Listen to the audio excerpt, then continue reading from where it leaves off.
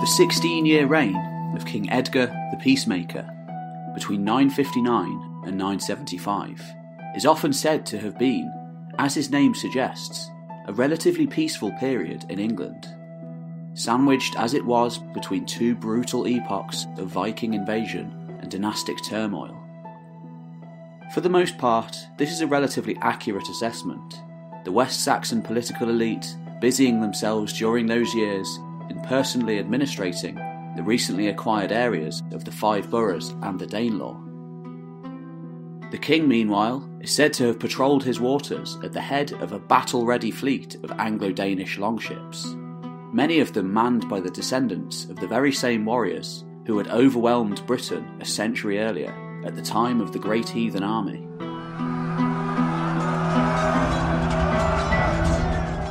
Upon their annexation by Wessex in the 910s and 920s, these Anglo-Danish thanes and warrior lords found themselves integrated into a newly forged political system, that of the ascendant Anglo-Saxon state, with its power base very much centred in the southwestern heartlands of Wessex.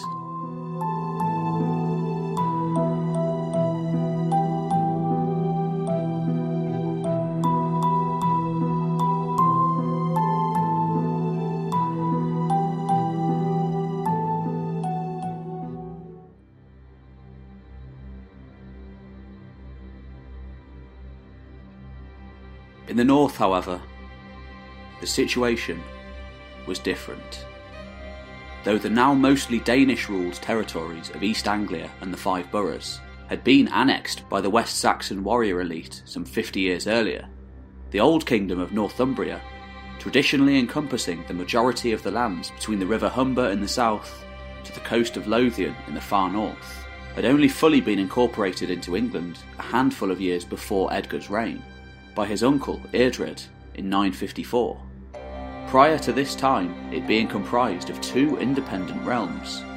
The southernmost of these territories, centred around the metropolis of Jorvik, by far the largest settlement in the north of Britain at this time, was an Anglo-Scandinavian realm ruled over by an amalgamation of the old Dayran political elite and an influx of incoming Scandinavians who had conquered the kingdom in the 9th century.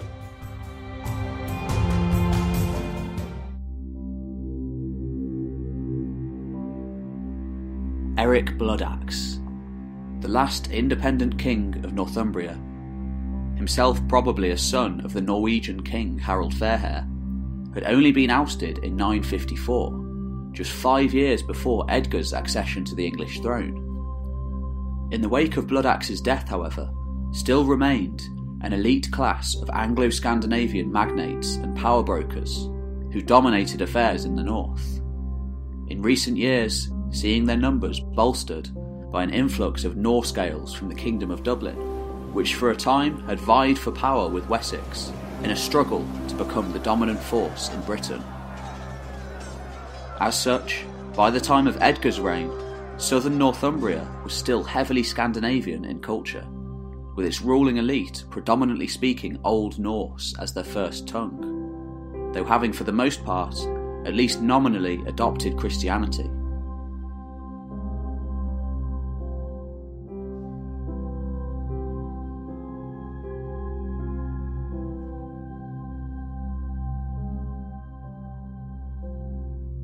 The other previously independent state, situated just further to the north, and now enjoying a slight revival in fortunes, was the last vestige of the Anglian kingdom of Bernicia, cut off from the rest of the Anglo-Saxon world for close to a century after the invasion of the Great Heathen Army in the 860s. From their unassailable seat of power at Bamborough on the windswept eastern coastline, these northern rulers, probable descendants of a line of kings dating back 4 centuries to the mysterious epoch following the Roman withdrawal from Britain, had long played off not only Danish aggression from the south, but also inroads from Scotland and Strathclyde to the north, powerful dynasties having arisen in each over the previous decades.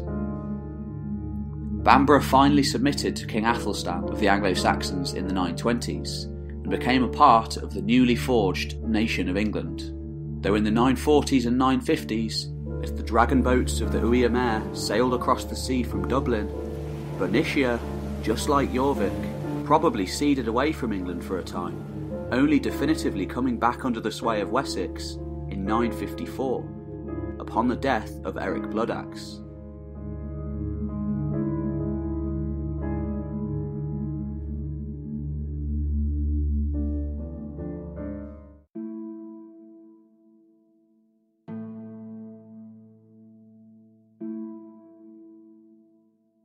Finally, there was the wild and rugged western coast, Cumbria, today still a largely sparsely populated land of imposing valleys and steep cliffsides. During the 10th century, it was inhabited by an amalgamation of Brythonic-speaking hill people and incoming Scandinavian settlers from the Irish Sea. Cumbria was one of the very last vestiges of the Hen Ogledd, the Old North, Romano-Brythonic kingdoms that had inhabited the entirety of the north before the coming of the Angles in the 6th century.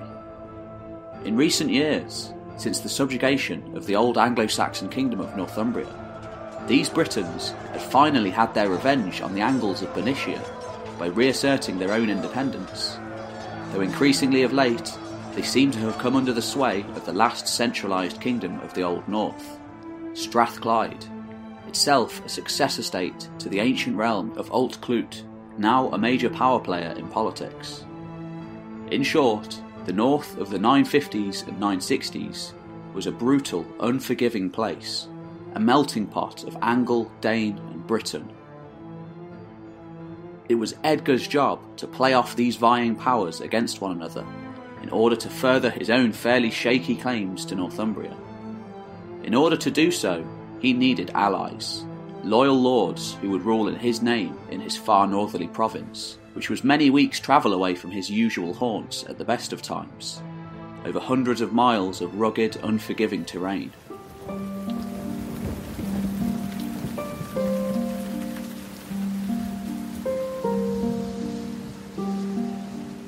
During this uncertain era, the Angles of Bernicia were obvious allies, sharing a similar, if not identical, culture to the Saxons of the south. The other allies, perhaps surprisingly, were the Anglo-Scandinavian inhabitants of Jorvik, fast becoming one of the epicentres of trade in northern Europe, with coins and goods flooding in from as far afield as northern Africa, Central Asia and the Middle East. These power brokers, most of whom seem to have been primarily traders rather than Viking raiders, likely saw in Wessex the potential allure of stability, wealth, and a future.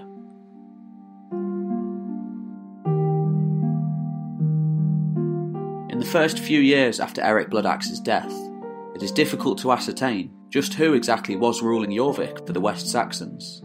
Potentially, the Lord of Bernicia, Oswulf, may have taken the job, though soon enough it probably became clear to Wessex that leaving the entirety of the far-flung north in the hands of a single dynasty was too much of a risk to take. Instead, Northumbria would be split up into two once more, as it had been for much of its history.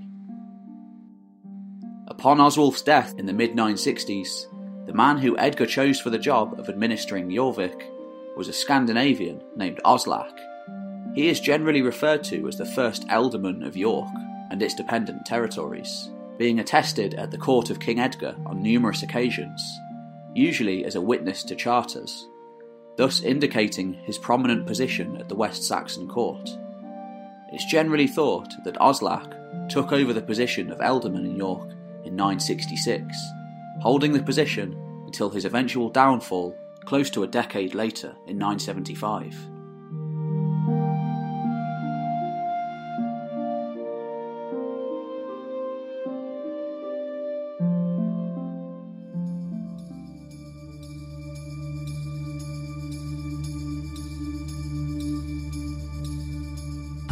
Yet, despite the newfound understanding with the South, the Scandinavians of Jorvik, for the most part, seeming to have settled down to a peaceful life, the North wasn't bereft of the threat of Viking attack from the sea, and the West Saxon political elite knew it.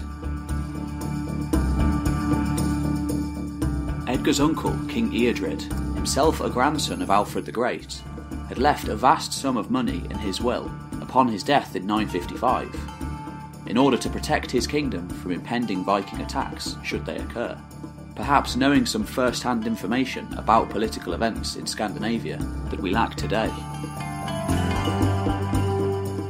For the time being, the rise of a powerful centralised monarchy in Denmark had led to a number of unification wars in the mid-10th century that may have curtailed outward Viking incursions in the short term. Though, of course, the most astute in Britain knew that it was only a matter of time before the Scandinavians sorted out their own internal squabbles and ventured to foreign shores once more.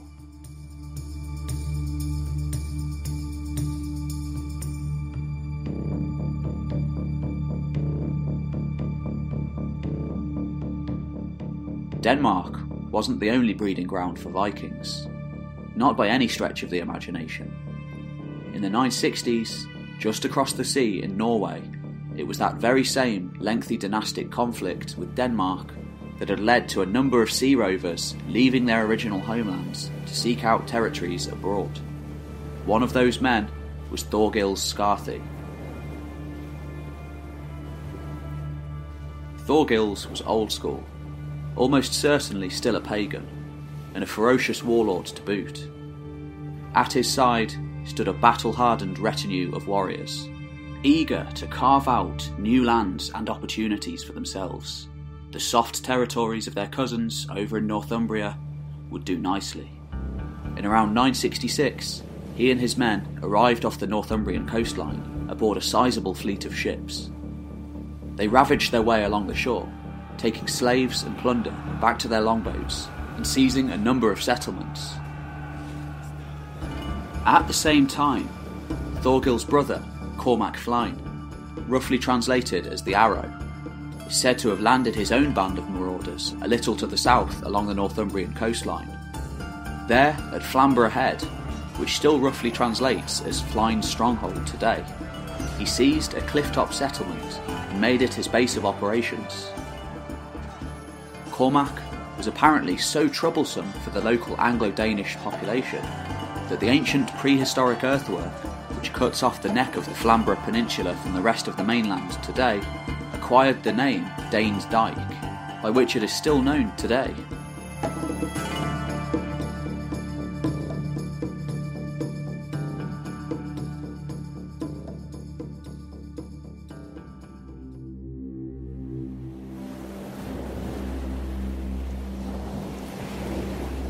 Due to the fragmentary and often missing sources of this time period, it isn't exactly clear what happened next. But after a while, these two marauding bands may have come to some kind of an agreement with Oslak and the power elite in Jorvik. Before long, in Thorgils' case, beaching their ships and settling down to a new life in England, perhaps in return for military service, founding the town of Skararaborg along the coast, Skarthi's fortress, known today as Scarborough. Even closer to home, Norse Gaels had long operated as pirate kings in the Irish Sea. From their bases of power on the Scottish Isles, the Isle of Man, and Ireland, these descendants of Vikings tended to spend their time raiding and plundering any settlements brave enough to keep their homes close to the shore.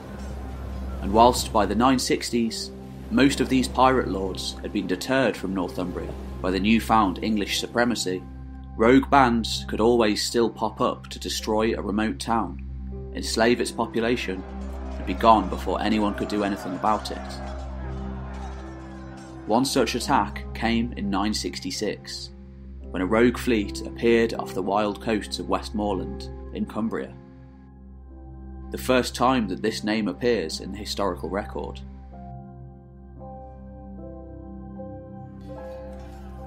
Whilst they were there, the newcomers devastated the shore, ravaging the local population and likely taking slaves and plunder back to some unknown location.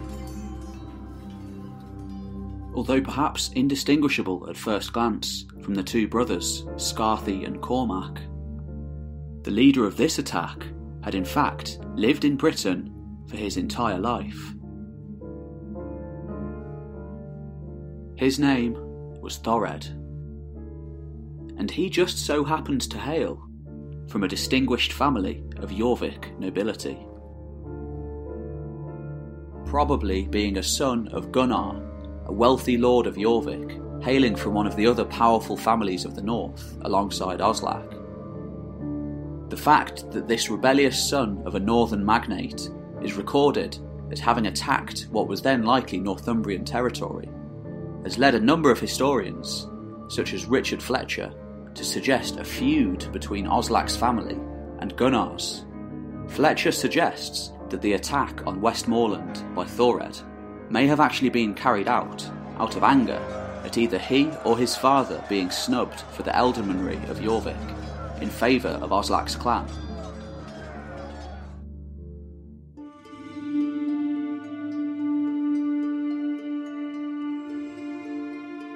Though Thored was punished in the short term by the king for his piratical activities, of which we know little more than a scrap of information, losing various lands and properties as a result, in time he would rise to political importance again, eventually, very probably, becoming the most important lord of the north.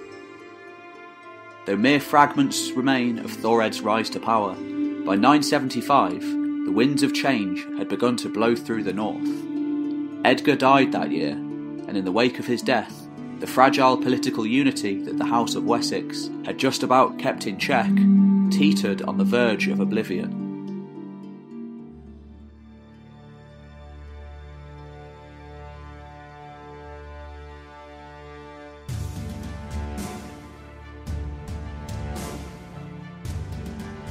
Having essentially seized the throne in a power grab in 924 after the death of his estranged father Edward, not fully solidifying his rule until 925, King Athelstan, though usually remembered as one of the greatest kings in English history, never married, nor is he recorded as having had any children. Instead, he passed power over to his half-brother Edmund upon his death, thus avoiding any potential succession crisis, like those that had plagued the Carolingian Franks across the Channel.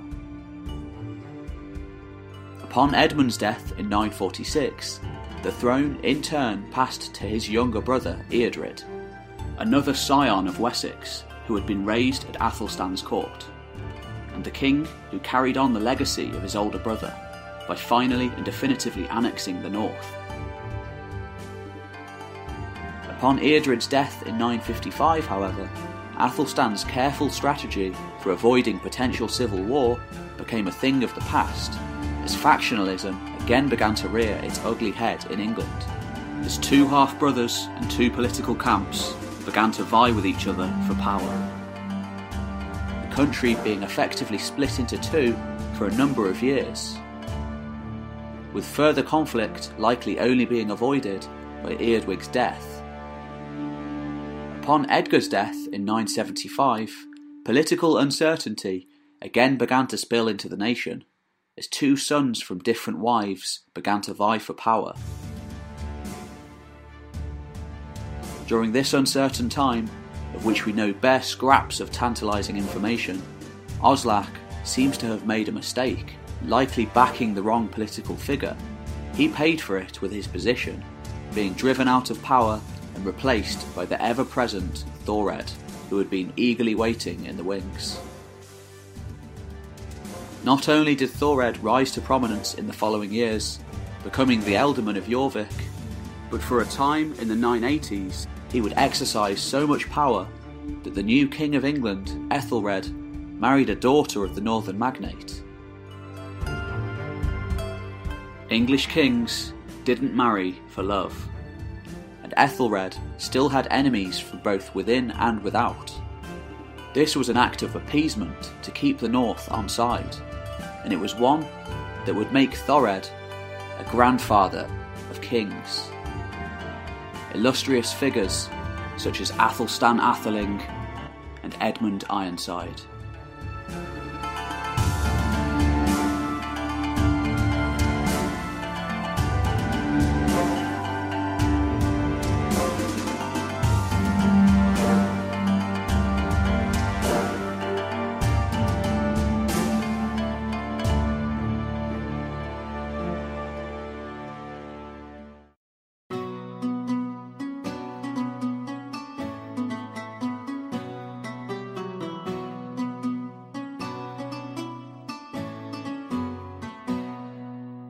So who was Thored? Unfortunately, due to the sheer lack of written sources, it remains exceptionally difficult to get to the real figure. Even in the south of England at this time, the historical record is sparse, let alone in the north, where the sheer lack of surviving evidence has led a number of scholars to refer to the events of this time as the lost history of the North.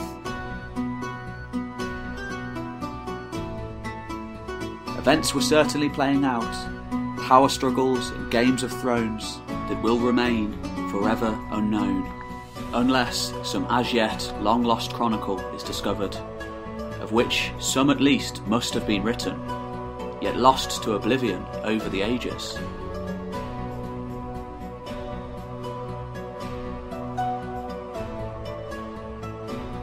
Yet even so, by using what we do know from the tiny fragments that remain, we can arrive at a somewhat basic, yet no less fascinating picture of Thored's life.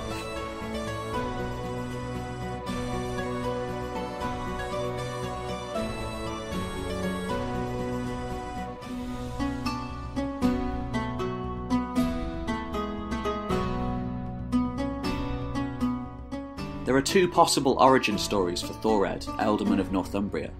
The first one, usually not favoured by historians these days, is that he was the son of Oslach, that first Anglo-Scandinavian magnate to rule over Jorvik in the aftermath of Oswulf of Bernicia's death in the mid-960s. According to the 13th century monk John of Wallingford, King Edgar made this decision during a council at York in order to prevent the whole area becoming the inheritance of one family, the House of Bamborough, although they of course retained control over their ancestral lands in Bernicia to the north, from where they fought occasional border skirmishes with the Scots over control of Lothian. Surely this same strategy of divide and rule would have been applied to Jorvik in order to prevent the rise of a single hereditary family who might make themselves kings there once more. Though Oslach apparently did have a son named Thored, it remains unlikely that the son of an exiled patriarch of a northern family would be put in power by the king in the wake of his being pushed out of the kingdom.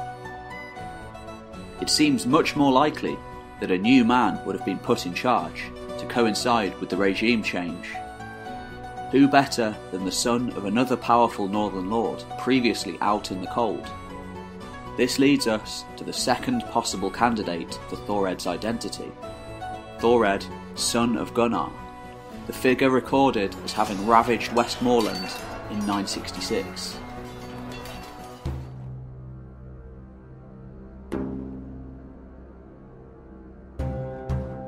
Thored's father, Gunnar, just like Oslach, is recorded as having witnessed numerous charters for King Edgar during the 960s, which suggests both were probably influential leaders in Jorvik at the time, and friendly to the West Saxons.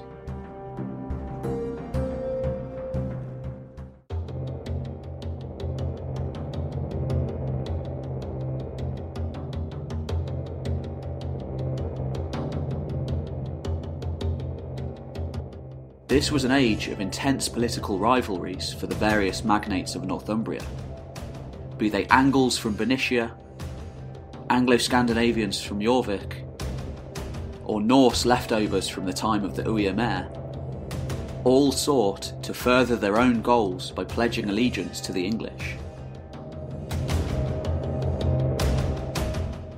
Decades-long blood feuds raged during this time between the leading families of northern power brokers.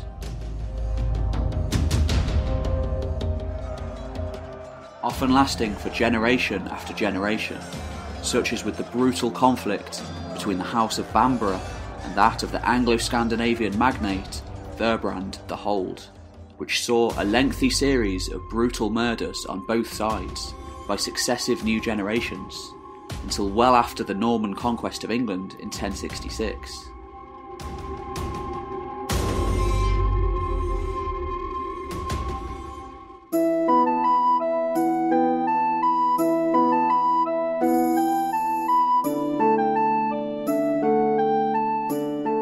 Upon Edgar's death in 975, however, everything changed, not just in the north, but throughout Britain.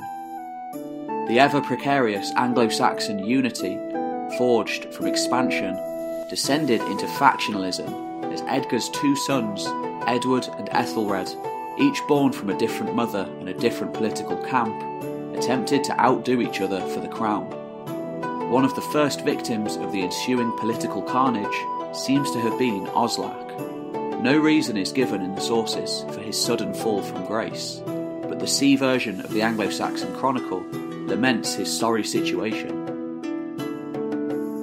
The valiant Oslach was driven from the country, over the tossing waves, the gannet's bath, the tumult of the waters, the homeland of the whale. A grey-haired man, wise and skilled in speech, he was bereft of his lands.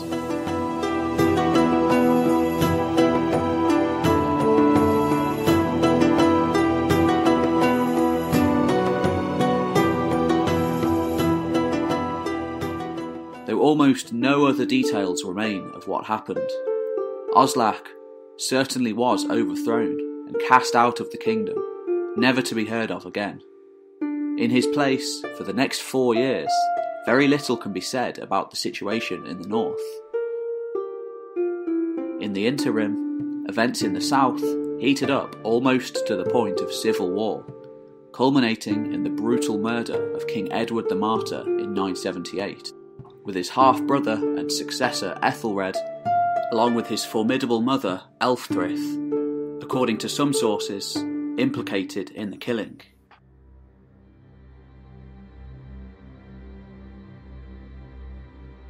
By 979, though it remains difficult to establish what he had been doing during the intervening years, Thored once more bursts onto the political scene, arising as an ally in the north to the new political regime in Wessex, with the boy king Ethelred as its figurehead.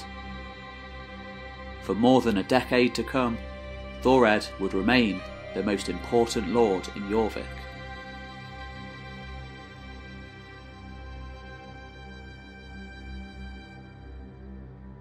Based on his being a witness to royal charters, Thored's governorship at Ealdorman cannot be securely dated before 979, though a Thane sharing his Anglo-Scandinavian name does first appear on West Saxon political record long before, during the reign of Edgar. Because of a lack of corroborating information, it of course remains impossible to establish precisely whether this was the same Thored, though it does seem possible. Britain's late 10th century was an age of dynastic conflicts, of family squabbles and deadly blood feuds. The wild north remained a diverse and brutal melting pot of Norse, Dane, Briton and Saxon. Unlike East Anglia and the Five Boroughs, where West Saxon families, such as that of Athelstan Half-King, were now fairly well integrated into the establishment, making governorship relatively simple, in the north, at the best of times, the West Saxons were little more than equals to the leading northern magnates, and in 978 the king had been brutally murdered, those allegedly responsible now holding the reins of power.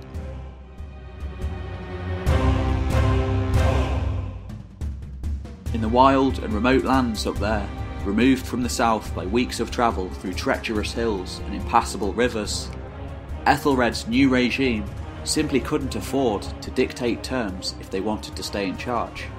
Far from it. In the north, the strongest ruled, and the kings in the south had to work with them whether they liked it or not.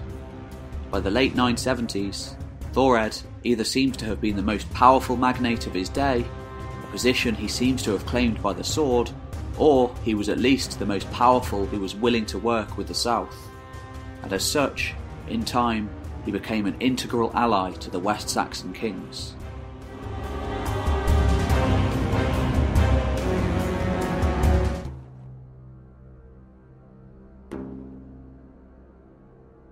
If it was indeed the same Thored that the West Saxon political records speak of during the reign of Edgar, then his earliest possible appearance comes in 964, 2 years before the attack on Westmoreland, when he bore witness to a grant of land by the king to St. Peter's Abbey in Flanders.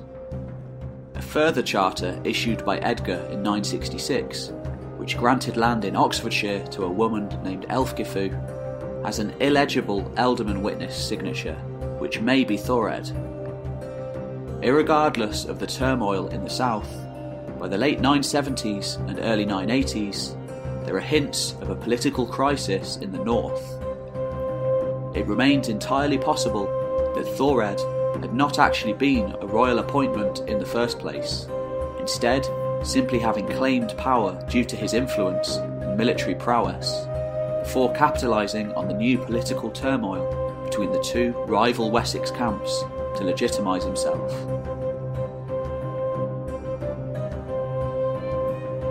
Even according to the 12th century monk Aelred of Rivaux, forcing Ethelred to marry his daughter Elfgifu, thus making Thored father-in-law to one of the richest monarchs in Western Europe, and a grandfather to kings.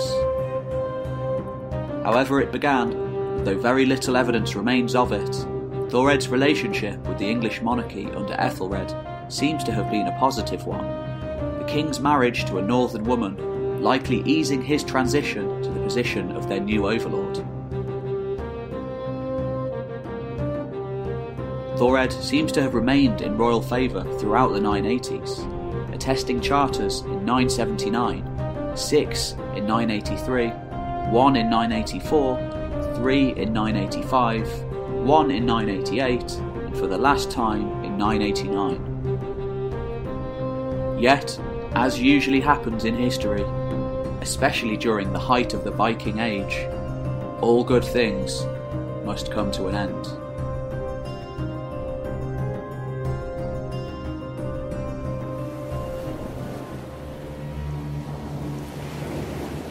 Though Viking raids had picked up again throughout the 980s, ravaging far-flung lands and sacking towns secure from raids since the time of Alfred, in 991 a fresh Viking fleet arrived from Scandinavia to plunge the fragile political balance of the north into turmoil for the next 30 years.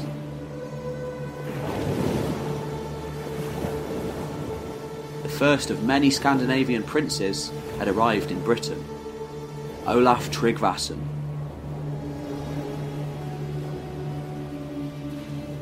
Like Eric Bloodaxe before him, Olaf was a descendant of the Norwegian king Harald Fairhair, and thus heir to the throne of Norway. He ravaged his way across southern England for some weeks, before meeting a large English force at Maldon in Essex, decimating an English force there led by Ealdorman Brythnoth of Essex, and permanently damaging the prestige of the West Saxon elite in the process. From then on, until England was finally conquered outright by the Danish king Svein Forkbeard just over 2 decades later, the fragile integration of Englishman and Dane would suffer deep-riven rifts throughout the nation as England very nearly tore itself apart at the seams.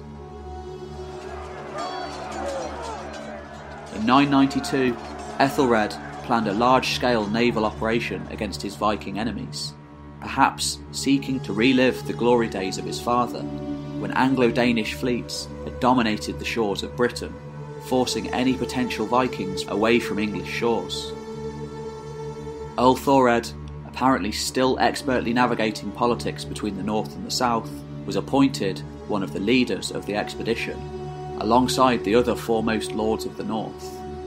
The Anglo-Saxon Chronicle laments what happened next.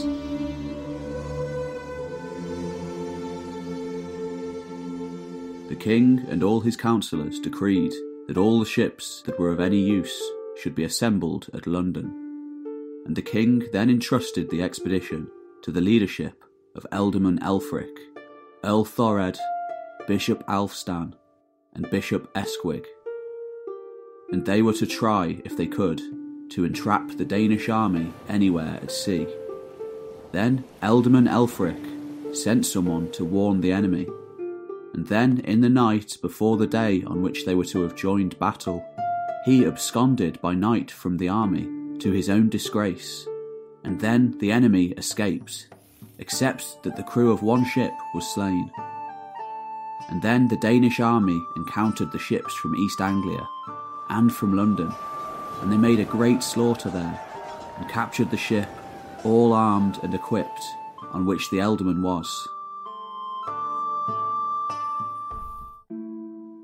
The expedition was a complete failure, apparently owing to treachery, not from Thored, but from the English lord Elfric of Hampshire, who ranks alongside Ethelred's chief enforcer Edric Striona as one of the great villains of the age.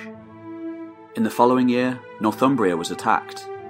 These Vikings apparently didn't discriminate between Anglo-Scandinavians and Englishmen, the lands of both on the shores of the Humber being laid to waste, and Bamborough, of all places, put to the torch.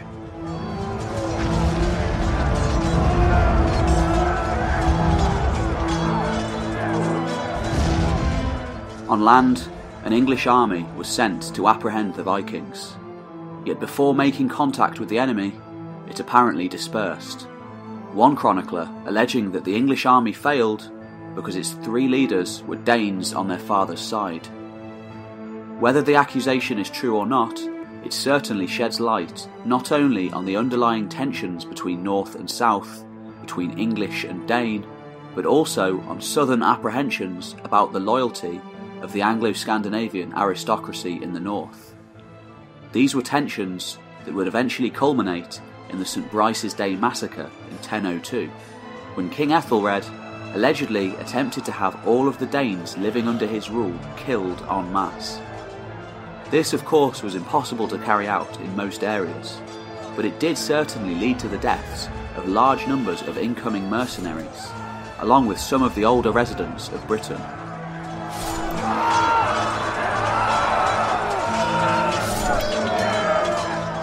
In the aftermath of the disastrous series of campaigns against the Viking invaders in the early 990s, Thored, just like his predecessor Oslak, was removed from his office, but this time to be replaced by a non-Northumbrian, Elfhelm, a prominent Mercian lord. This was the first time in Jorvik's history that a southerner had directly administered the north. Though his last historical appearance came in the Anglo-Saxon Chronicle in 992, the date of Thored's death remains uncertain, historians tending to suggest that he was either killed fighting the new wave of incoming Scandinavians, or else he survived, but soon afterwards became disgraced either by defeat, treachery, or by the newfound distrust and hatred of Scandinavians in England. In the years that followed the debacles of the early 990s, the situation all throughout England progressively went from bad to worse. Not only Danes, but Norsemen and Norse Gaels from the Irish Sea closed in to take advantage of English weakness after Olaf Tryggvason's victories opened up the floodgates, but also the increasingly powerful Scottish kings from the north and Brythonic rulers of Strathclyde began to push southwards to encroach on lands held by Englishmen for centuries. England's darkest age was about to begin. Yet, even so, it was during that dark age of brutal battles and chaos, as marauding Scandinavian princes and warlords laid waste to the country almost at will, that at least one of Thored's descendants, a Thane named Athelstan, his son, remained true to the legacy of his father, by fighting not for the Scandinavian newcomers, but alongside his English countrymen against the new wave of Viking invaders, ultimately giving his life for the family's adopted country at the Battle of Ringmere in 1010, dying in a terrible last stand against a professional force of veteran Jomsvikings under the ruthless Danish warlord Thorkel the Tall. Upon the final Danish conquest of England in 1016, Canute, the son of the now deceased King of both Denmark and Norway, Svein Forkbeard, became the new King of England, a base from which he would then use to reclaim his father's holdings in Denmark and Norway, ushering in an entirely new era of Anglo-Scandinavian culture on a much wider scale than ever before, and the formation of a North Sea empire.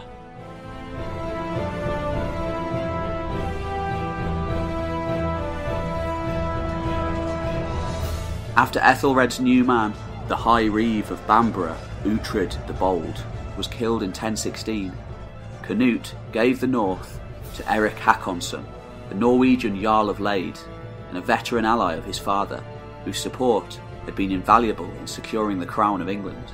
Similarly, East Anglia went to another Viking warlord, who just a handful of years earlier had spent his time in ravaging the country, Thorkel the Tall. Within just a few decades, this new wave of Scandinavian invasion, culminating for the first time in history in an outright usurpation of the English crown, was for the most part absorbed into England. Once again, the Vikings were going native. As far as the Anglo-Scandinavian power brokers of Jorvik were concerned, it was business as usual.